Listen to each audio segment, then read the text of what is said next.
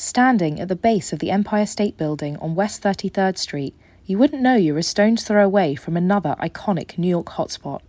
Hidden away in the basement of Legends Sports Bar is the Football Factory, a mecca of football culture in the city. Premier League fans from all over the world gather together here to watch matches, despite the 5-hour time difference between England and the East Coast. It's Sunday and it's about 6 minutes to 9 in the morning. I've had something to eat and a hot chocolate. Stopped at the Starbucks on the way, had a Starbucks. Liquid breakfast. Liquid gold, baby, liquid gold.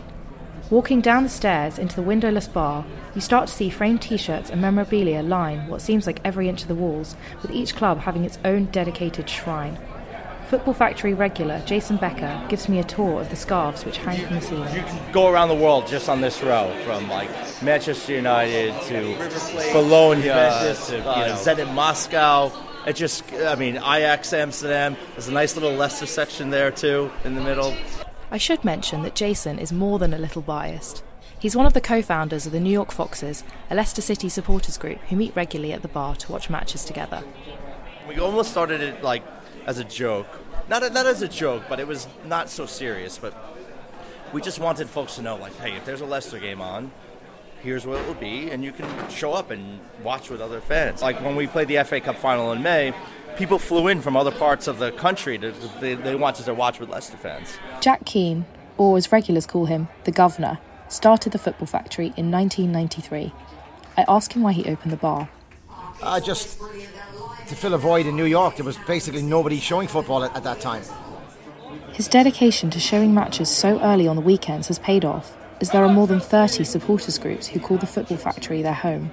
Certain clubs just adopted the bar over the years, and that's the situation. It's very difficult to keep them apart at times. A lot of them don't get on. Now, you might be wondering, how does it work having rival supporters groups in the same space? The answer? Flags. Here's Jason again. You've got to have a big flag. You've got to have your 8x12 flag up here. They're great for the photos, but they're also, I think serve a functional purpose. Kind of help divide up and segregate the bar a little bit.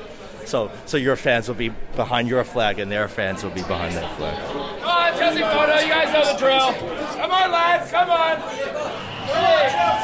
2, 1.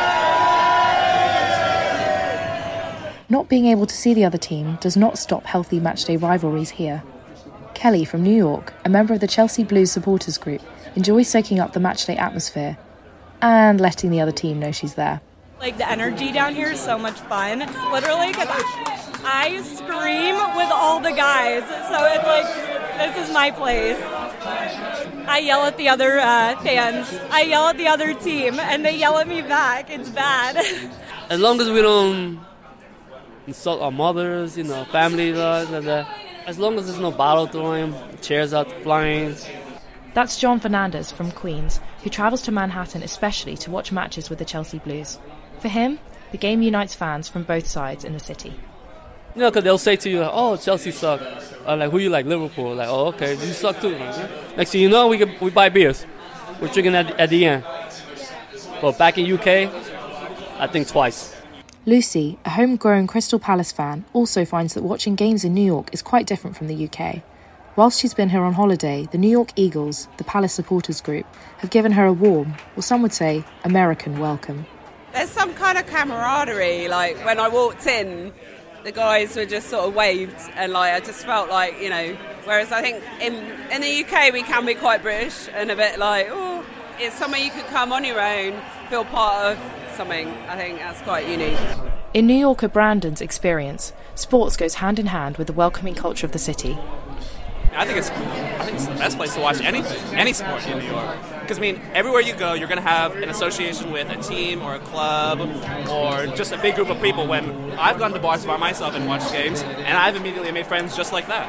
And I wouldn't put it on our personalities to do that. I would put it on New York because it's so welcoming, facilitating like that. I love it. Jason admits that watching here is not for the faint of heart, but his love of Leicester City is unwavering. Like, why would anyone in their right minds do this? But it's, once you fall in love with a club, it's kind of, you wouldn't want to do anything else. Yeah, we're all crammed in a subway car. We're all here in this bar, right? So. On the concrete Isle of Manhattan, fans come to the Football Factory for the sport and leave with acquaintances, and often friends. You could say the bar is a modern-day no man's land, a territory which belongs to no team in particular but the sport. This is Tamara Kormornick reporting for WNSR.